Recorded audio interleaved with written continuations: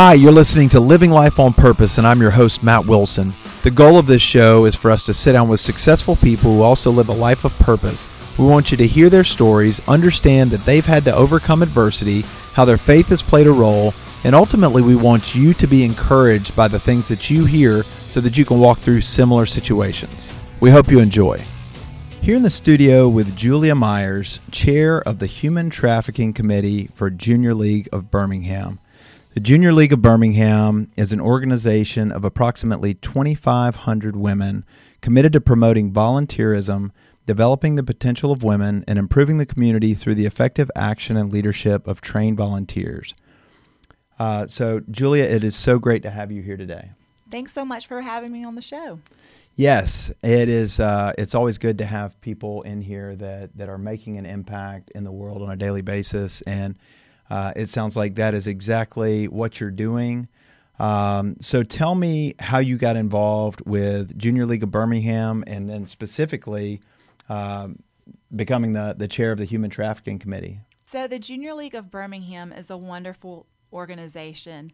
We have 1,400 active members who are out in the community volunteering every single day. And there are around 35 different ways that we volunteer in the community.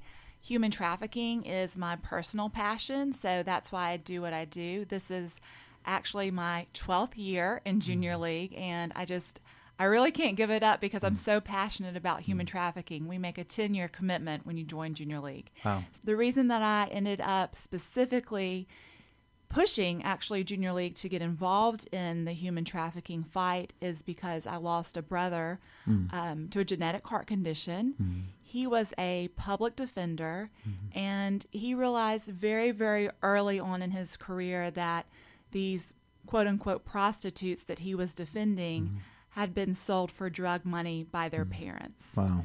And when he realized that, and that there was nowhere for them to go, this was probably 15 years ago we started these conversations, it broke him. I mean, he really wanted to do something to help them. So I have two sisters, and the three of us are very passionate about this cause. We have a small business that we own together, and that allows me to really be free enough to open my schedule to do human trafficking advocacy and really lead the anti-human trafficking committee with the Junior League. Wow. So essentially he realized the root cause behind some of the crimes that he was seeing. And I think that's where a lot of people, they don't recognize the underlying issues with some of this stuff going on. And I had a friend on this show a couple years ago, Malia Stevens, and she is We're very good wonderful. Friends, actually. Yeah, so yes. Malia is awesome. We've served in another ministry together, and so just an incredible advocate for anti-human trafficking. But she was talking about, as a counselor, the stuff that she sees, addiction to porn, and essentially the demand side of it, creating that supply, and ultimately, people getting involved in stuff that they had no intention of getting involved in. They just really, that they got roped into it by either a friend or a family member or, somebody that they trusted, and they are, stuck in this trade that they never would have chosen for themselves. So tell me kind of some of the things that you've seen in your involvement. How does it work, and what types of things are y'all facing on a regular basis? Well, I think the first misconception and the first thing that we really have to address as society is that human trafficking looks a lot like prostitution. So we just got to hit that head on. If you see prostitution going on, it might be human trafficking. It probably is. We have a police officer in Tuscaloosa that does a task force, and he does reverse stings. And he said that it takes him 6 hours to interview a prostitute before she will say she is a victim of human trafficking, before she realizes it, honestly. So a lot of that's just so ingrained. So I think a lot of times we see women or men on the street, and we write them off, and we think, you know what? She's doing this because she chose to do this. She can leave anytime she wants to leave. So first of all, rewiring our brain. When you realize that most likely these women and men have been exploited since they were very, very young children, it really changes your opinion, and it really changes your, opens your eyes to understand, and you really, really want to help. The Well House, I'm sure that many people have heard about the Well House and the wonderful things that they're doing. They have yet to have someone come through their program that was not severely sexually exploited as a child. Wow.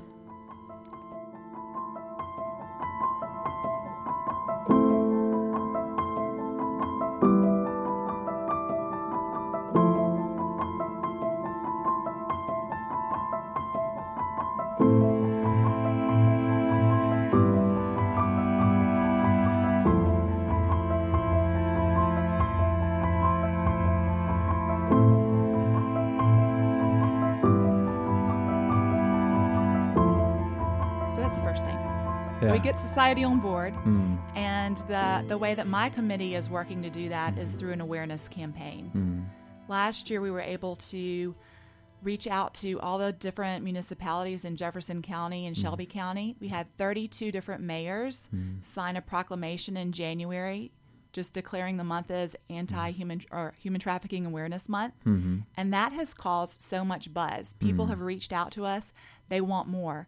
So now we've put together a training. We'll come out and do civic trainings. We have a hotel-specific training that we're really focused on. But it's excellent. We'll come out to you and your group and teach you about what the signs look like. And then also, people don't know what to do when they see it.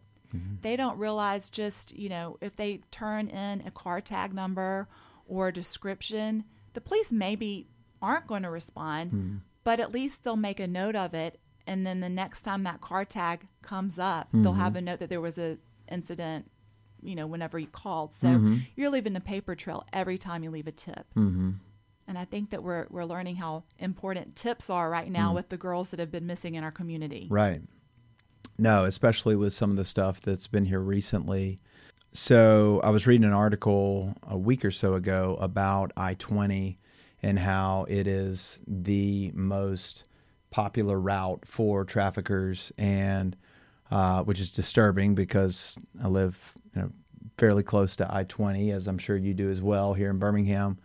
And, it was just talking about how, these aren't just girls that they grew up in a bad situation. I think there was one girl who grew up in a relatively,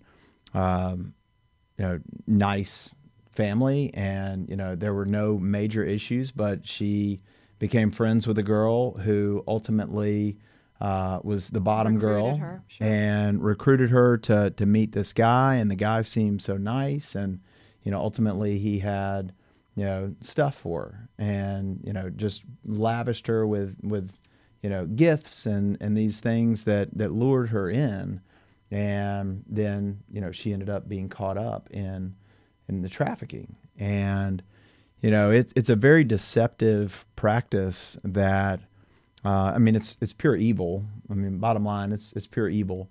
But I do think that people don't even realize that it could be their daughter.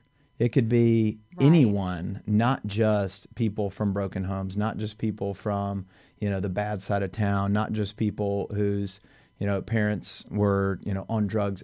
Yes, it could be those situations too, but it could be, the girl in Mountain Brook as much as it could be, the girl in Inslee. I think that parents really need to take a strong stance, and I know it's hard, but in regard to social media, you need to be all up in your kids' business. That's where it's happening. That's where these predators are lurking. And it's on Instagram. Instagram is the most popular app for recruiting the girls. It's on apps that you think would be safe. It's on Facebook. TikTok's gotten a bad name, but really, it's in every single social media platform. So you should have the passwords to your children's account. You should be monitoring it. And you should also let them know that they can always come to you. Because I think that a lot of times that happens. The kids get in too deep, and then maybe they've shared an inappropriate picture and they're scared they're going to get in trouble for that, but it just keeps escalating. The blackmail escalates into trafficking. Yeah. So having those conversations with your kids, and it needs to start early. I mean, in elementary school and middle school, by the time they're in high school, it's too late. That's really scary because I've got 2 daughters, and so we're trying to do everything that we can to shepherd them and to guide them as much as possible.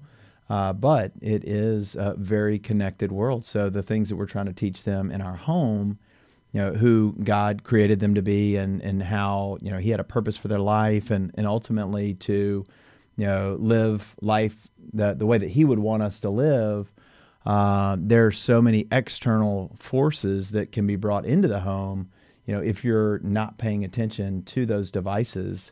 And so we don't allow Safari on the iPod or the iPad, but at 10 years old, we're getting closer to that age where she's wanting to try to utilize those things. And the favorite I guess thing to watch is YouTube. Now, typically it's watching a slime video, or it's how to make slime or how to bake something or whatever, which is all sweet and innocent at this point. But I can still see the ads that are targeted for them, and it's a constant shaping of their minds that starts at an early age, and it's a very slippery slope. And if you're not paying attention to what they're doing at all times, or at least trying to, then you can really get into a bad situation quickly. No, you're absolutely right. I mean, the ads are so dangerous, and everyone's Googled something accidentally, and then a plethora of inappropriate images have popped up. You mentioned Malia Stevens earlier. She volunteers with the National Center on Sexual Exploitation, and they're working with Google right now to kind of put a sensor on their search engine that will be automatically there when you go to Google, and then you could go in and manually turn it off. But basically, it's a kid-friendly search engine. Why that isn't just already how it is beyond me. But that's something that Nicosi is fighting for. And you're right; all these ads are so scary that are on the sidelines that you can see, targeted towards children. Yeah. Well, and the thing is, ultimately it boils down to greed. And, if people can make money off of something, then they're trying to make money off of it. And unfortunately, in these situations, they're using children or young adults as, a money-making scheme. And, it's just amazing to me that, we're living in a society that, we're in a quote unquote free society, but there's more slavery that's going on today than, there's ever been, because of these things that are taking place that, again, most people, it's right under their nose, and they're not even aware that it's going on, like on the streets around them, not miles and miles away, not in foreign countries, but like could be in their neighborhood. Well, and we're normalizing it as a society. Recently, when the J-Lo movie came out, Hustlers, I was horrified at how many friends I have that took their teenage daughters to see that, posted it on social media. I'm thinking, what are you doing? I mean, this is not normal. Would you want your child to be a stripper? I mean, why would you take her to see a movie about a stripper? Like, that is not a smart parenting move. And these are people that are smart, that are actually very aware and help me in the fight against human trafficking. So we really have to step back and realize where society is, and what we're considering normal now is not normal.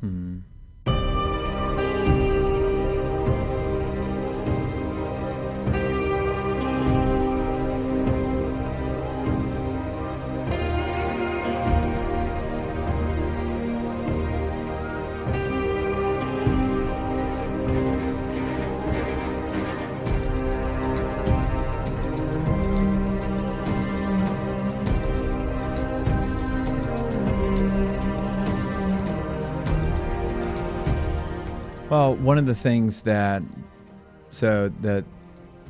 God is for us, the enemy's against us. And the enemy is crafty and slick, and he makes sin, he makes evil, he makes it attractive. And so he doesn't package it typically as, oh, you'd never want to participate in this. He makes it just tasty enough, just tempting enough where you say, well, what's that going to hurt? And he's been doing that since the beginning of creation. With Eve, he didn't, just say, hey, do this because it's bad. He was like, would that really kill you? And it was just that slight little hook that he used to draw her in. And they're little bitty hooks here and there. It's not some major trap that you're going to step in. It's typically one toe at a time. And next thing you know, you're immersed in water that you can't even swim in. But that's how his schemes work. And so, people, they go see a movie that they think, oh, well, it's just fun. It's just entertainment. And then, their mind is being reconditioned to think that certain things are acceptable. And we see that with so many things in society today. But I really think that, again, and Malia, on the show that she was on, we talked about how there's so many guys that don't think there's anything wrong with pornography. It's just a rite of passage. And I can't tell you how many conversations on this show alone we've had about this, the destructive nature of that. But, there's, first of all, there's another person that's involved that's being exploited when that's taking place. And some of those, they're getting paid for it. Some of them, they're doing it against their will. And, they think that well, we just saw the big story about the mother that found her daughter on Pornhub because the trafficker was posting videos of her teenage daughter. Yeah. And that's how she found her. Yes, it's going on. And yes, trafficking victims are being exploited through pornography. And again, that's so acceptable by our society now. We don't even realize that, we don't even realize how it's, to your point, conditioning our brains to be normal. Well, I read another article the other day that was talking about, how pedophilia should be something that it's just a disorder. It's just something that should be accepted. People just don't understand. But they're friendly pedophiles. They're not really, just monsters. They're people just like you and me that they just got an issue. And so that creates this, again, just planting a seed that, why shouldn't we allow these people to just have relationships with children because that's the way that it was designed? Well, first of all, that's not the way that it was designed because God had no intent for that to take place. Right. But second of all, it's amazing to me that we've gotten to this point where people are just accepting certain awful behaviors and just saying that's just the way that it is. They can't do anything about it. No, they've got a serious problem, and I don't want them in a relationship with my child, right. And or any other child for that matter. So I do think that it's extremely important what you guys are doing, educating the public and trying to get them involved, setting up task force to try and, not only help these girls get out of it, but just to create awareness because, this is something several years ago I had no clue about. And, right. And I'm thankful. You mentioned the Well House, Amy Wagar, Amy as well. I do. So she does so much through Trafficking Hope, and another friend, Lee Domain, very involved in that. And she brings a lot of the girls to our church. And it's awesome to see, as they're getting freedom from their past, they're wanting to come and serve and, pour into other people. So let's talk about the redemptive side of what you guys do. Once y'all help get people out of the trafficking, what's next for some of these girls? Tell us some success stories that y'all have had as far as helping them find freedom from this. Well, my organization specifically, we're really focused on the awareness piece of it, so the community awareness, to actually work with the victims like Amy does, Amy and Trafficking Hope, you have to go through some really extensive training. With all that being said, we have met and we do know stories of women that have gone to the Well House and gone on to, live successful lives. And, I think that it's just so exciting to hear stories that, they went into the Well House thinking they were a prostitute, that this was something they had brought on themselves. And then they have that breakthrough to know, no, I'm better than this. I can change my life. Anything is possible. God loves me. Jesus loves me. They're behind me. We're going to do this. I can do anything that I want to do. And just to kind of hear those stories of that breakthrough, even changing one life is so important. Yeah, it really, I think that there's so many people that are out there that they get into a situation and, number one, they don't have any idea how they're going to get out. And, whether that's human trafficking or that's anything else. I mean, when they think that there's nobody that they can talk to that's going to understand where they've been or what they've done, then it's a very, deadly place to be because you're hopeless. And so if y'all can, create the awareness that helps lead to freedom for these girls, and then when they can get into, programs like the Well House and get into a setting where they can hear, hey, I was in the same situation. Like, I'm just like you. It happens in small group all the time when somebody says, oh, you went through that as well? Like, I thought I was the only one. Like, that's when people realize, like, there's not something wrong with me. Like, something happened to me, but that doesn't define who I am.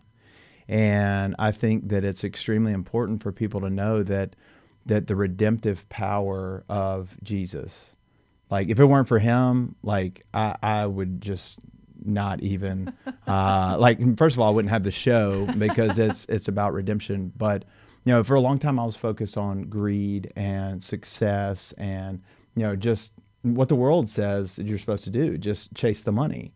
And, thankfully he transformed me to realize, like, my past mistakes and the things that I've done, they don't define me. They don't define anybody. The story of the prodigal son is a story for everybody. And so, if there's somebody out there that's listening right now and they're caught up in a difficult situation, and they think that there is no hope, they think that there is no way, there is no path, I would say first and foremost, pursue him because he's got a different path than whatever path that you're on. But at the same time, there are people that you can reach out to. So if we've got a listener out there and maybe they're hearing this and they're in a trafficking situation, what would you say to that person? I would tell them to call the Well House immediately. Okay. They will respond appropriately. They will make sure that you're not in danger. That would be my response. Just the success that they've seen.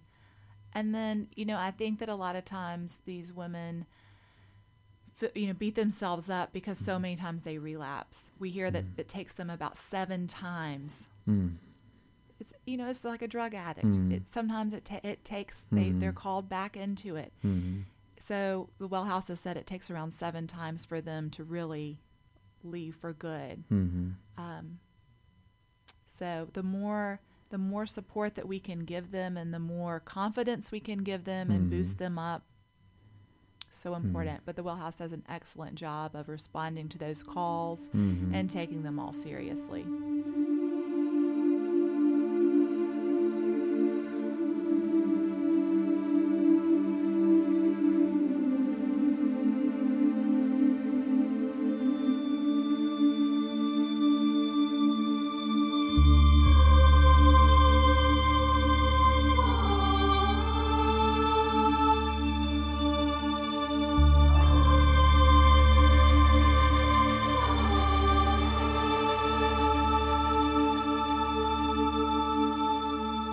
I think that it's, again, I think it's important for people to realize that God doesn't make mistakes.